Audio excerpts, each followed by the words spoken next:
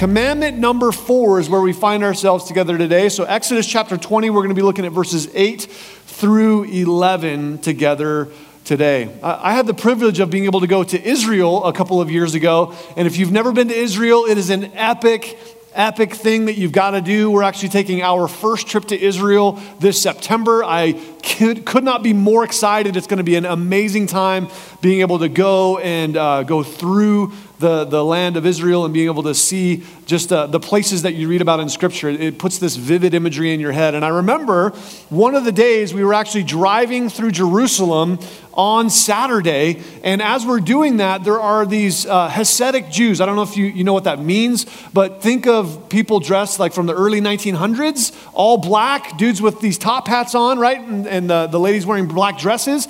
So there are these Hasidic Jews, and they're actually standing in the street yelling at the bus as we drive by, and they're like blocking traffic with their family, right? Their kids and wives, and they're all just standing in the middle of the road, and they're screaming at the bus. And I'm like, man, these people hate buses.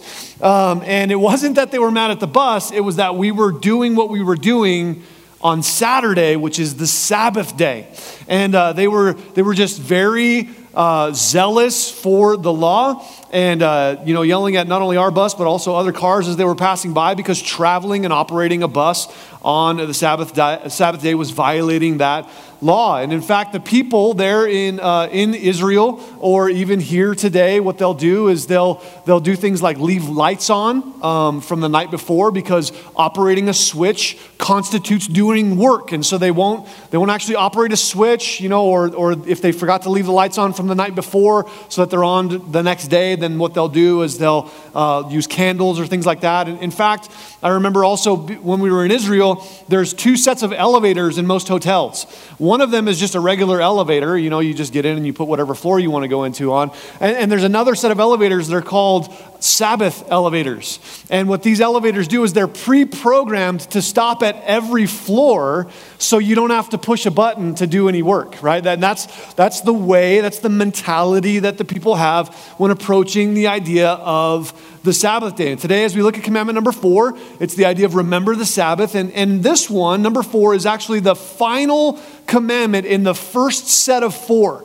So the first 4 are dealing directly with our relationship with God, and then the next 6 are dealing directly with our relationship with people, and this is the final one in that division. And one of the things we've noted in this is that God starts with himself in the commandments, in the 10 commandments, before he gives us anything else to do, because everything else finds its right place when God is in his right place. And so he's establishing himself first. This is who I am. This is how you worship me. This is how I'm distinct and separate and different.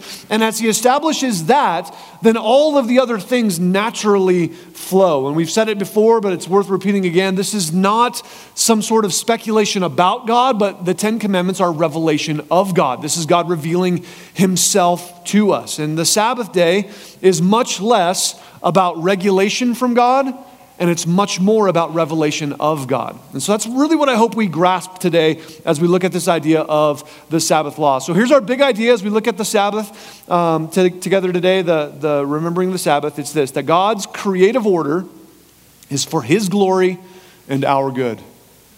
God's creative order is for his glory and our good. So let's read Exodus chapter 20, verses 8 through 11 together today, and then we'll go back through and break it down. Exodus 20, verse 8 says this, remember the Sabbath day to keep it holy.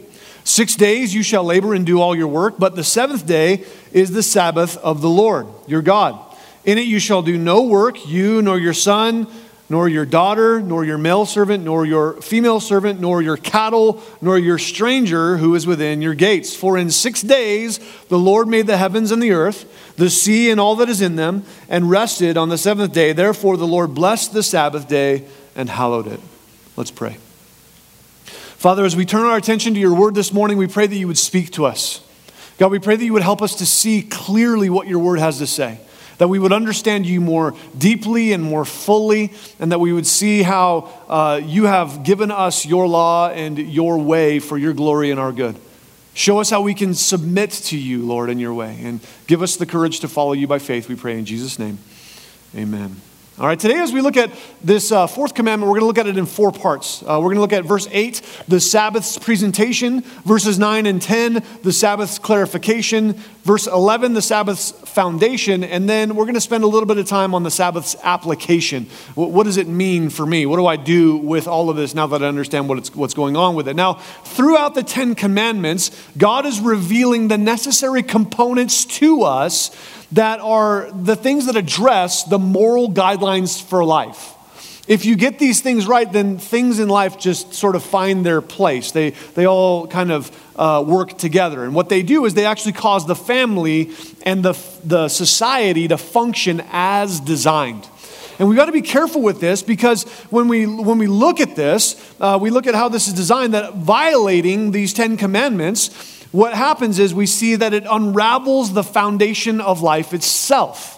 And that's exactly what we see taking place within our culture, within our communities, within our nation and around the world. That as we violate these things, as we go against these things and we rebel against God's way and His stuff, what we see happening is it actually undermines the foundation of how life works completely. And so other things fall apart around all of that. There's no freedom in abandoning all of this. There's only destruction that happens with this. So let's look at this first part, number 1, the Sabbath's presentation. Look back at verse 8. It says this: remember the Sabbath day to keep it holy. This verse 8, actually sums up the entire commandment. There really isn't a whole lot of need for the following verses in terms of the commandment's summation, but the rest of the 3 verses are there to clarify and help us to understand how do we do this? What does this mean? And so God gives us a little bit more in this. Now, the first word there is a unique word to this commandment. It's the word remember.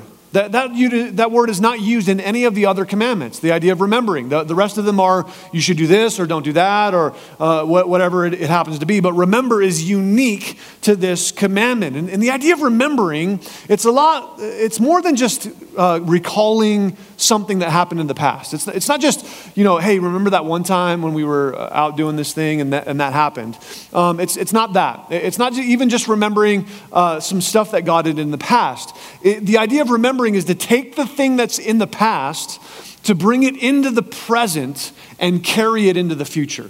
That's the idea of remembering. It's a lot more than just, recounting historical facts or some happenings. In this, God wants His people to remember something.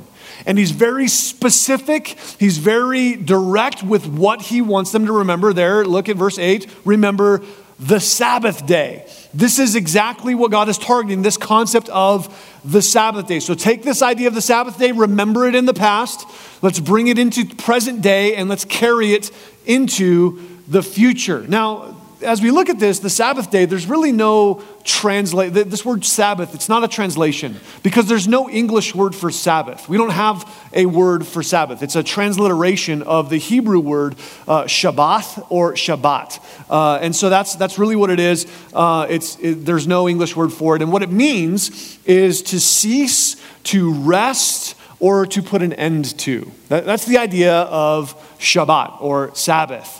To cease, rest, or put an end to.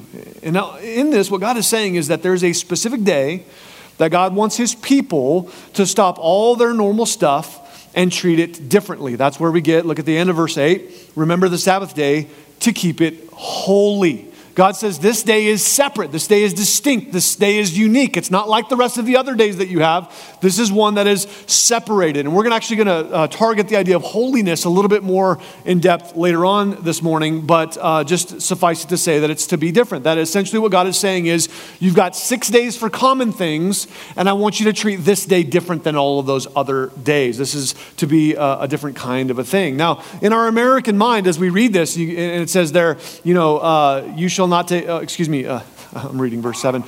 Remember the Sabbath day to keep it holy. And then following it says 6 days you shall do your work and then you get a 7th day for rest. We might think as we read that in our American minds, wow, you get a whole day off. woohoo, like, oh, what a great thing. And the reason for that is because we come at it from our perspective. And in a common, pretty regular American kind of a work schedule, you get 2 days off in a weekend. And really the reason why is because when we go back to the early in America, when the nation was being founded, they were trying to figure out what day do we use for the Sabbath, and there was a sharp debate over it. And so because they couldn't really figure it out, they said, well, you get both. And that's really where it came from. So that's why we have 2 days off. But when you look at this, you got to understand that this whole Sabbath thing and God saying you get a day off, remember, these are Jewish prisoners that were enslaved in Egypt. They'd been slaves for generations. And as slaves, they never knew a day off. They were perpetually, constantly working. And so in their mind, there's no sarcasm. They're thinking, wow, God, you're so good. You're so gracious. You're actually going to give us a day off to do nothing? What a great gift from the Lord.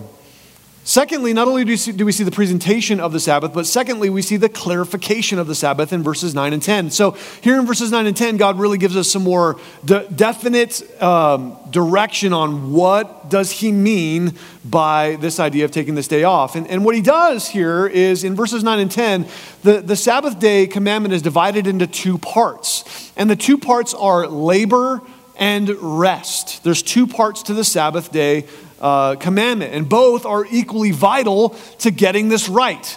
That you got to understand both of these in order to do this correctly. Now, you're going to have a natural proclivity, a natural tendency toward one or the other. You're either going to really like rest, and your goal for the day is how much can I sit and hang out on the couch, and or maybe your proclivity and tendency is I'll just work and work and work and work and work, and someone's got to come along and say, hey, bro, maybe you should take a rest. You have a tendency on this toward one or the other, and God addresses both of them. Look there at verse 9.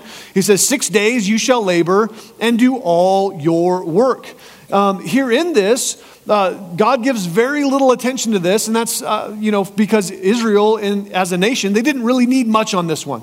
They understood the idea of labor. They knew what it was to work and to work and to work. And so God says, just do that for 6 days. But we can miss it. In fact, in our culture, I don't know if you have this mentality or maybe you've heard somebody express this, but we can actually think that work is this necessary evil that we only do as much as we have to and get away from as soon as possible. That work is this thing that's a result of the fall of humanity, and I just have to endure this thing, this necessary evil, and then I die. And that's life. Thank you so much for that. And that's just a wrong way to view work. If you view work that way, you're going to avoid it. If you view work that way, you're going to think it's some sort of curse. You're going to think that it's some sort of thing that God's looking to punish you with instead of something that you can use to honor and worship God with. Here in Genesis chapter 2, verse 15, I want to put it on the screen for you. It says this: the Lord God placed the man in the Garden of Eden to tend and watch over it. Just quick math. 2 comes before 3. I know you're like, wow, that's so profound. 2 comes before 3. Well, in Genesis chapter 3 is when the fall of man happens. But God gives Adam work before the fall.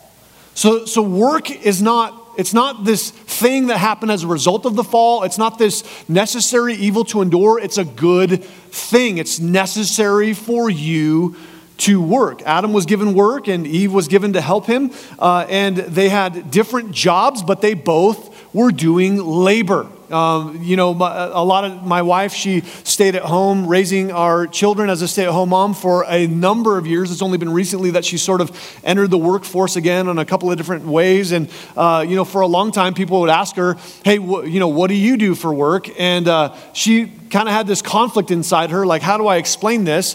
Because when you say, well, I'm a stay-at-home mom, people kind of, typically go, ha, ha, ha, well, that's cute. And to which I say, you don't even know what that means. Like, she works way harder. I go to the job to get rest from the work that she's doing. It is a lot of work to care for the home and the family and to raise the heathens that are trying to destroy the home and each other. It's just a lot of work and effort that goes along with that. And so when I say work, I don't mean you go to a place where they give you a paycheck necessarily, okay? There's a lot of things that are encompassing this idea of labor. You see, the thing is, God commands work because his intended purpose for you is your productivity. He didn't create you to just exist. He didn't create you to just slunk through life and just to get to the end and go, well, there you go. No, God created you and intended productivity from you. That he has a designed purpose for you. And it's up to us to pursue the Lord and to find out what that is. Have you ever looked into the eyes of maybe a cow or a goat or something? I don't know if you have, but there's not a lot happening. They're just kind of there, you know? And sometimes that happens to people as well. They just kind of go through the motions of life. They're just existing. And God wants so much more for you than just existing. And part of it is finding out, God, what have you made me to labor for? What should I be working for? Now, some people are in this, they're afraid of burnout. And typically these people, they get up at the crack of noon, they take a nap, and their ambition in life is to beat their next video game. And to you, I would say, you're not going to burn out. You should probably get more than a part-time job. Go do something, be productive, and let's move forward in some of this stuff. You're not going to burn yourself out. You see, they're afraid of labor, but here's the idea. Labor means submission to God's way. That's what it happened. It's really all about.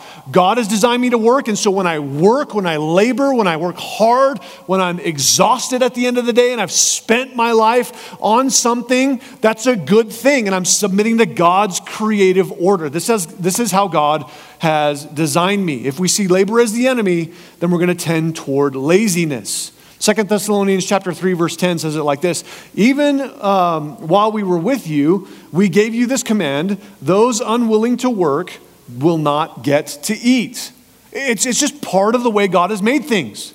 That you're not serving people who are lazy by providing food for them. You're not helping them.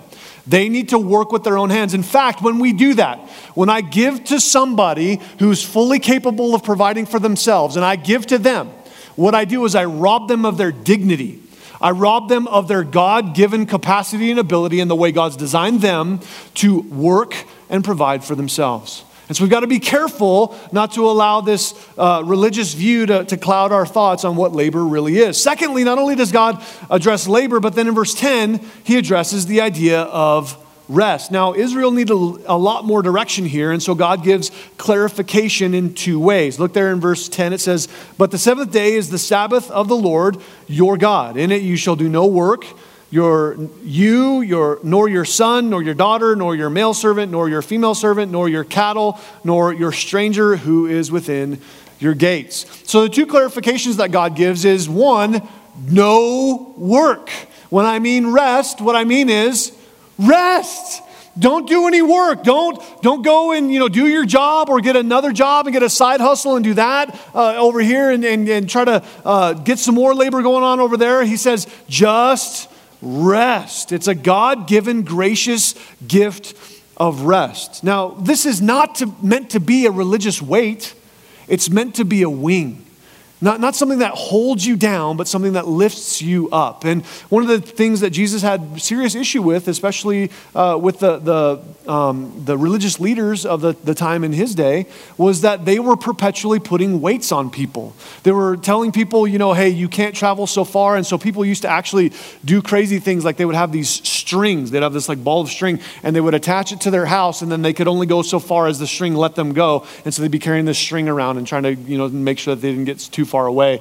And in fact, Jesus, even on this, he would purposefully heal people on the Sabbath. And they would lose their minds. The Pharisees would lose their minds saying, you're breaking the Sabbath law. And the truth is, Jesus didn't break any of the Sabbath law whatsoever. Yes, he did violate their extra laws that they added to it, the man-made laws, but he did not break God's law at all. And so in this, Jesus is completely fulfilling this. He saw it as what it was, not this religious weight. Not only is it that no work is to be done, but secondly, it's a gift for everyone, not just someone. Do you see that there? God clarifies, you don't work, your son, your daughter, your servants, not your cows, not even the people who are visiting, not even visitors. They can't work either. And so God says, this is for everyone, not just someone. Because the tendency that we have as people is that we have the tendency to force others to work while we rest. That we say, well, you work and I'm just going to kick back and I'm going to rest. And we have a tendency to create these sort of classes within culture where that takes place. And this would take them right back to the Egyptian slavery that God freed them from. This is exactly what they were just freed from. And so God says, we're not going to do that. We're not going back to that. Now, before we're going to get into this a little bit later on, but before you get crazy about, well, what day does that mean? I mean, how do we do all this or whatever? The truth is that it has much more to do with the attitude that you bring to it than it does with the day you bring to it. Some people, they work on Sundays and they can't go to church, or they work on Saturdays and they can't give that day of rest or whatever it happens to be, but your day off is Tuesday or whatever it happens to be. It has much less to do with the day itself and much more to do with the attitude of rest that you give to it. Now in this, one of the things that takes place is that we have a tendency as a people to violate this. We have a tendency as a people to violate this idea of rest. We don't rest correctly. And so because we don't rest correctly, we're running ourselves into the ground and we beat ourselves up. It's like, probably your daily routine looks something like, you wake up in the morning and the first thing that you do is you grab a cup of coffee. Yeah. I mean, if you're me, I grab a cup of coffee. And my cup of coffee actually holds about 3 cups of coffee because I like me some coffee. And so, you drink your coffee and your day is going on, and then it's about mid-morning and you're like, you know what? I'm hungry. I need to grab a Snickers or something, and so you get some sort of sugar, going on there. And then later on the afternoon comes, you're like, oh, I'm crashing. I got to get something else. I'm going to get some more coffee or get some more caffeine somehow. And, on my way home, I'm going to stop by the gas station and grab a Rockstar. That was my habit that I had for a long time. And, just try to get some more caffeine back into my system and to get more going on and get home and drink some more sugar or eat some more sugar. And then, I'm laying in my bed at night and I can't sleep even though I'm exhausted, and I'm wondering why, why am I so amped up? Well, I've been medicating myself with this caffeine and sugar all day long, and so it's wrecking my system. Then I wake up drained and start all over again. Right? Anybody identify with that one? You don't have to confess your sin right now, but we know it's you. The thing is that we call that America, don't we? That's just how people live in our culture. They're just constantly doing this. And as a result, you're exhausted and you're not resting, and you're ingesting garbage to make up for your not resting. And it's this cycle that you continue to chase. Some of you are doing this, and it's hurting you and all of what's going on in your life. Instead of ingesting stimulants, we need to rest correctly. And so, in this, some people are driven, get stuff done people, and they're afraid that if they take their foot off the gas, that everything's going to fall apart. Maybe you feel like that. I feel like that a lot. It's one of those things that I have a hard time with. I've got to stop and pause and rest on purpose, and if I don't, then I'm afraid if I do, that's where everything falls apart. You see, rest is trusting in God. Where labor is submission to God, rest is trusting in God. And if we see rest as the enemy, then we're going to tend toward overwork. Look at verse 11. In our third part here, the Sabbath's foundation. Verse 11 says this: "For in 6 days the Lord made the heavens and the earth, the sea and all that's in them, and rested on the seventh day. Therefore the Lord blessed the Sabbath day and hallowed it." You see, God gives the reason behind the Sabbath law. The words "for" and "therefore" help us to grasp this idea that God is telling us this for a reason. There's a purpose behind it, and he gives us 2 of these purposes: that it's for God's glory and it's for our good. And this is always how God works. This is always the way that God does things. I tend to avoid words that are so extreme like always, but this is true of this kind of an idea, that when God does things, it's always for his glory, and it's always for your good. Even if it doesn't feel like it, even if it's hard for you to grasp the idea, like how could this be for my good? God, this seems restrictive, this seems painful, this seems difficult, this seems like you're just mean and I don't really like it. But no, if I'm going to submit to the things of the Lord, I'm going to realize, even if it feels weird, it's for his glory and for my good. That's the way that it always works. You see, God points to himself as the reason for this pattern. God says, I worked 6 days and I rested one. Now, when God says that he rested, it wasn't that he got tired and he had to take a nap and he was just, really exhausted that day. God is inexhaustible. He didn't run out of energy. He didn't, get some sore muscles, and it was really hard to create creation, although the entirety of the universe. No, he spoke, and it all flew out. It's very simple for the Lord to do. It's not that he got tired the way that we get tired, but he rested, meaning he was done. He was finished. He was completed with the work. And God's pattern in this, through Genesis chapter 1, when you look at that, is evening and morning, right? As you read through Genesis 1, you see evening and morning. That's the way God has designed things to work. In fact, the way the Jewish mind works, the day starts at sundown. It doesn't start when your alarm goes off. And for most of us, that's how our day starts. And if your day starts when your alarm goes off, you're doing it wrong. You're doing it wrong. Here's the way that I would say it to you. That many of the issues that we have in our exhaustion come from the way we treat sundown yesterday. That if I have evening discipline, then I have morning readiness. If you start treating your day as starting when the sun goes down, and how am I going to organize and discipline that time, then your morning is going to go much, much more smoothly. If your morning's chaos, then I will tell you the reason it's chaos is because of what you did last night. It has very little to do with what you're doing in the morning. And so we need to submit to the way that God has designed and orchestrated life. 2 times in human history, there have been communist, atheistic nations who've tried to abandon this 7-day cycle that God has put his people on. They try to say, we're not going to do a 7-day week because we believe that, we don't want anything about God to be a part of our culture and our society. Once in France, once in Russia. And what ended up happening as they abandoned a 7-day week is it failed both times and they went back. There's just something ingrained into us that we need a 7-day week. There's a cycle that our lives are on based around God. So the first thing that we see that it's all about is God's glory. That God alone is the one who is holy. That when he says there, look at verse 11. It says, therefore, the Lord blessed the Sabbath day and hallowed it. That's another way of saying that it's holy. It's hearkening us back to the very beginning in verse 8 when it says that he says to keep it holy. When we think about the idea of holiness, when we think about what is holy, we've got to start with God. He's the one who's holy. And so when the Sabbath day is honored as holy, it's a way of glorifying and honoring God. Not the day, the God who made the day. It's honoring and glorifying him. Anything that's referred to as holy, whether it's a day like the Sabbath day or a person, if you would say that's a holy person, or even the angels, holy angels, all of them are a reflection of the holiness of God. They don't have any holiness in and of themselves. They only reflect the holiness of God. It's not that I have holiness and glory. It's that I am so as a result of my ability to reflect the holiness and glory of the Lord. Here's how A.W. Tozer says it. He says, the holiness of God is the moral quality of God. This is a little more familiar, a little more understandable, and not quite so terrifying to the soul. We are drawn as Christians to that which is pure.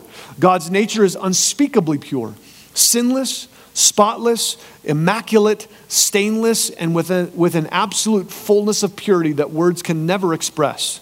God is a holy God. You can always be sure that God is all right.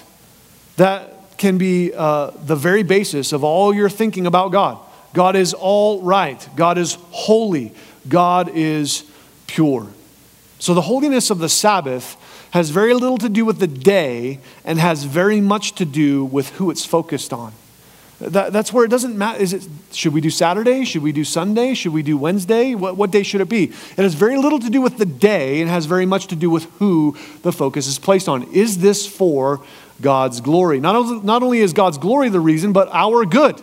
Our good is a major reason for this as well, that resting is a good gift from our good God. And when we pattern our lives after the Lord, we live the way that He's designed. When we submit ourselves to the way that God's designed things and we do it His way, we pattern ourselves after a 6 and 1, and we start our morning in the evening, our day starts at sundown, then we start to pattern ourselves the way that God has designed it. And when we submit that to that reality, then we realize that we're not in control and God has it all covered. One of the things that you can do, and one of the things I've tried to institute in teaching our kids as we pray at night, is part of this prayer. That when you are going to sleep, it's to recognize that God does not need sleep. And that sleep in and of itself, the fact that you must close your eyes and recharge your life, your battery, if you will, the fact that you have to do that and God does not, puts you in a position of humility. You can say, God, you're bigger, you're greater, you're more glorious, you don't need this. And that while I close my eyes, I'm trusting that you have everything else taken care of. I don't need to sit up at night and worry and fret over all of these things. You're in control. You know what's right. You know what's good. And I don't have to try to control it myself. I can trust you that you've got it all taken care of. He doesn't need your help. He doesn't need your help. He just needs your submission. And when you do that, it's for His glory and your good. All right, fourthly and finally, what we want to look at, now that we've covered the idea of the Sabbath, I want to take some time for the rest of our time to look at application. How do we actually apply this to our lives? I mean, what does this actually look like? What do New Testament Christians do? Because if you were to talk to maybe your Jewish friend or your Seventh-day Adventist friend, then they're going to make a very strong biblical case from your Bible as to saying that you are doing it wrong. And when you look at that, you might lose your mind and go, oh no, I'm violating the Sabbath law by not doing this on Saturday. That Saturday's the day that God chose. So what do we do? How do we process through this? What does it mean for a New Testament Christian? And so what I want to do is walk through 3 reasons why we do Sabbath the way that we do in terms of application. So the first reason is because when we look to Jesus, right? Because Jesus is the centerpiece of everything for us. When we look to Jesus, that we see that when Jesus went to the cross, He died and He was buried and He rose from the dead on what day? Sunday. Jesus rose from the dead on Sunday. And when Jesus rose from the dead, it changed everything. He was no longer just this Jewish guy that was executed by the Roman government. He was not just another guy that died and was buried and now we have to have a funeral and that's sad. When Jesus rose from the dead, it changed everything. The entirety of Christianity hinges on the resurrection of Jesus. That He defeated sin, He defeated death, and He did it for you and He did it for me. And that in His resurrection, He changed everything. Now we have access to God. Now we can be filled with the Holy Spirit and become the temple of God. Now we can be empowered by God to live sinless lives. That we can abandon sin and press on toward purity, and not sin less, but sinning less, right? Does that make sense? Not that I become perfect, but that I'm becoming that in Christ. That the more I'm submitted to Him, the more I grow in Him. And now in that, not only does all of that change, including when we gather and worship and rest. In Acts chapter 20, verse 7, it says it like this. On the first day of the week, we gathered with the local believers to share in the Lord's Supper. Paul was preaching to them, and since he was leaving the next day, he kept talking until midnight. You're never allowed to complain about the length of my sermon. I've never preached till midnight. When did they do this? The first day of the week. The first day of the week is Sunday. I know that you might think of it as Monday, but for the calendar, the way that it works, the first day of the week is Sunday. And in the Jewish calendar, this would be the day that they would go back to work. This would be like our Mondays when they go back to work, go back to school, do all the stuff that they're going to do. And so on Sunday, they would gather together on the first day of the week. Why? Because they were commemorating the resurrection of Jesus. And so we carry that down even till today. So that's reason number one. Reason number two, Jesus fulfilled the law perfectly on my behalf, not as my example. Jesus fulfilled the law for you. And in doing so, we're not bound to the law the way that we were, that the Old Testament Jews were bound to the law. In Matthew chapter 5, verse 17, it says this, "Don't misunderstand why I've come." Jesus is speaking. "I did not come to abolish the law of Moses or the writings of the prophets. No, I came to accomplish their purpose." That Jesus fulfills the reason of the law. That the purpose for the law is fulfilled in Christ. And so because Jesus has completely, wholeheartedly, without even a small variation from it, satisfied all of the requirements of the law, he's done it on our behalf. And in doing so, we are seen as law fulfilled. Now, not only that, but thirdly, the third reason is that the Sabbath law is the only law that is not repeated in the New Testament. When we look at the Ten Commandments, the rest of the 9 are all repeated in the New Testament. But the Sabbath is absent. It's this one that's not really there. It's not repeated the way that it is in the Old Testament. Now, here's something that you got to be careful with, because that thought process can put us on really shaky ground, can't it? Once I start looking at that and going, well, maybe there's some things that I do, take, and there's other things that I don't take, and then, well, who becomes the standard of that? Do you? And then all of a sudden you can just change the law to mean whatever you want it to mean. And then you get all of the cultural issues that we have in our culture today, where people are able to do whatever they want and they can call it good because they just say so. So here's the question I would ask you. Are Christians bound by the Old Testament law? You're all afraid to answer, because you're like, well, I don't really know. And I understand why. So maybe?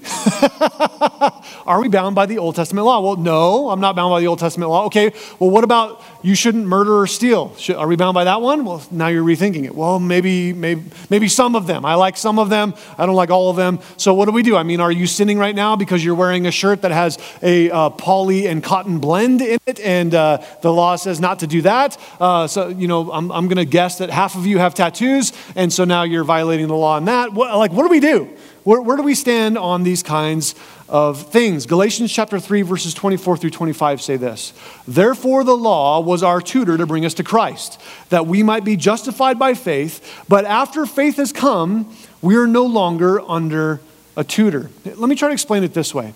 That as we're looking at this, Paul uses an analogy. And the analogy he's using is school. He says that the law is like school. And there's a purpose to going to school. And what you have to do in going to school, there are a number of rules and laws that you have to follow in order to graduate, right? You got to take a certain number of classes. You've got to have a certain number of hours. You have to, you can't just be, you can't be absent all the time. You have to be a certain number of days. You got to be there. You have to have a certain GPA, have certain grades, all that kind of stuff. But also, there's stuff within that. The laws of school is you can't steal from other kids, right? That's a problem with school. You'll get kicked out of school for doing that. You can't punch other kids in the face because you don't like them. You definitely can't murder other kids or teachers, right? Like that's a bad thing in school. You can't do those things. There are laws that are associated with school that you cannot do. Now, for me, as you do that, when you are able to fulfill all the requirements, then you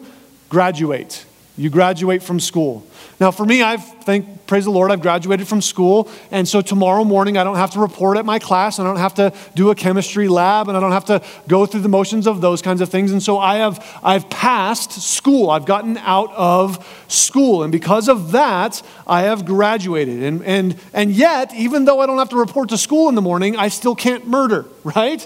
Like there's some laws that transcend school, and so too it is with the law. The law's purpose, according to Galatians, is to get us to Jesus. The law's purpose isn't to say, here's how great I am, here's how many laws I fulfilled, here's how God should let me into his family, here's how I'm better than you. That's not the purpose of the law. The purpose of the law is to say, I need Jesus. I can't satisfy this on my own. I'm never going to be good enough to get into heaven. I'm never going to be able to fulfill enough of the law in order for it to allow me to have right standing before God. No, I'm drawn to Jesus, God who put on human flesh to live sinlessly, fulfill the law on my behalf, pay the price for my sin, and give me access to heaven. That's the point of the law.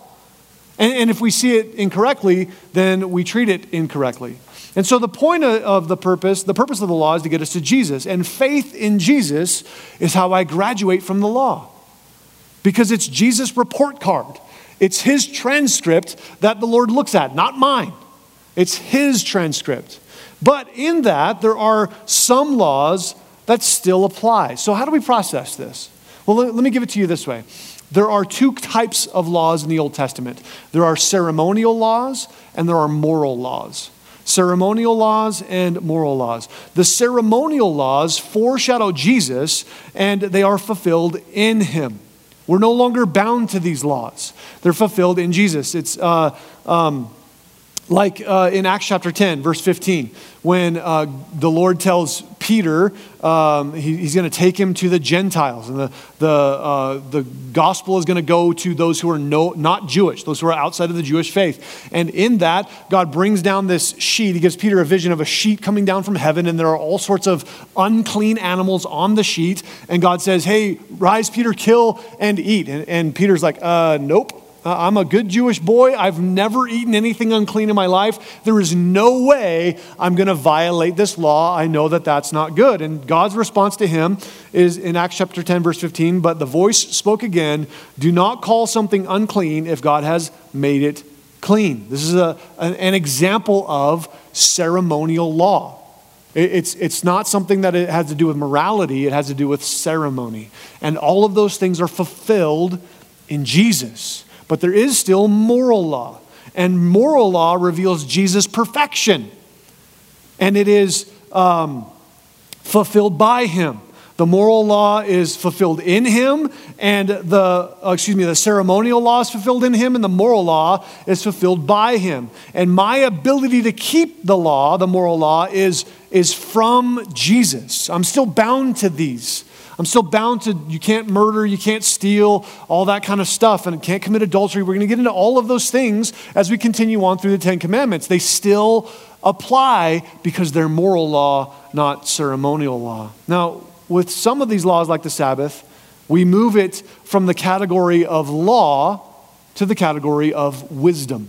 Right? There is still wisdom in keeping the Sabbath, is there not? Because it's for your good. You need a rest. You cannot just keep going and going and going and going. And if you do, you're going to break down. You're going to ruin and hurt your body. You're going to ruin the relationships you have around you. You're going to feel like a crazy person. And you've got to take a rest. And even though it's not a law in the New Testament, you have to do this. It's something that goes into the category of wisdom where it's a good idea to do this. See this as a good gift from your good God. You see, Jesus has done all the heavy lifting for you. He's completed the work. He's done all that's necessary. In John chapter 19, verse 30, it says this, when Jesus tasted it, he said, it is finished. Then he bowed his head and gave up his spirit. Jesus fulfilled the law. He did that it is finished. That is to say, the work is done. There's no more work to be done. And Jesus now has ascended into heaven and is seated at the right hand of the Father. The seated position isn't because he feels lazy. It's to signify the work's done. I don't need to stand up and work any longer. It's completed. And so when I trust in that, then I'm in the position of receiving God's grace. You see, whatever you're trying to do to get your life together, whatever law you're trying to hold to, whatever thing you're trying to say, well, if I just did this, then things would kind of work together. You got to quit. Stop trying to keep your life together. Stop trying to put it all together and instead trust in the finished work of Jesus. Because through him, you're going to be made right with God and everything else finds its place. He alone forgives sin. He alone sets your life in the right order. And He alone gives everything its correct purpose and correct meaning. Beyond that, as we move forward, it's staying close to Jesus. Because He has the ability, and as we stay close to Jesus, is praying for the sensitivity of the Holy Spirit. God, would you help me to be sensitive to you, to know which way to go, that you can correct my path, that He is able to convict you of the things that need to be abandoned in your life and the things that need to be adjusted in your life. They're not all the same. And so there's some things that need to be abandoned. Hebrews 12 talks about the weight and sin that so easily ensnares us. There are some things that need to be abandoned in your life that aren't sinful, but they still need to be abandoned. And there's other things that just need to be adjusted in your life. Just let's rein back on that, or let's push forward a little bit more on that. And so I don't know where you stand. I don't know what your tendency and your proclivity is. I don't know where you tend to lean on more of the lazy side, and you need a kick in the pants to go get a real job. Or maybe you're on the side of you just work and work and work, and you're beating your head against the wall, and you're wondering why it's so hard. Maybe take a break. Maybe trust that God has it under control and you're not the one that needs to do everything. And so in that, we need to rest in the Lord. Write down, if you would, Hebrews chapter 4. We're not going to turn there for time's sake, but I would encourage you, read Hebrews chapter 4. Because what it talks about is that the people of Israel would not enter into God's rest. They rebelled against God's rest. And because they rebelled against God's rest, they weren't able to have everything that God had for them. You see, the rest, what it's talking about when it's talking about rest is physically going into the promised land for those people. But for us, it's to know and believe that Jesus' work on your behalf is enough. You see, therefore, when you work, it's from the position of salvation, not for salvation. Remember when we started the Ten Commandments, how God, He lays out for them in the very beginning, this is what you do because you're my kids. This isn't what you do to become my kids. And so here we wrap this full circle around again here with this Sabbath command, that it's for God's glory and it's for your good, and our rest is found in Jesus. He is where we find that place of rest. And then we can labor, we can work to exhaustion in Christ for His glory. Let's pray. Father, we thank you for your love today. We thank you for the opportunity to study your word together, to be able to engage with you and who you are. And we pray that you would help us to understand this Sabbath law and to be able to apply it correctly. God, I pray for those who need to take a rest. They need to take a break. They're just overworking themselves and running themselves into the ground. Lord, would you give them the ability not just to feel the conviction of your Spirit, but to actually follow through and to take a break, to trust you. And for those who need to give themselves to some work, they need to do some stuff that's productive, Lord, would you give them the ability and show them where and show them how. Father, we love you. We are so thankful for you. Jesus, we are grateful that you have done all the work for us. We pray in Jesus' name. Amen.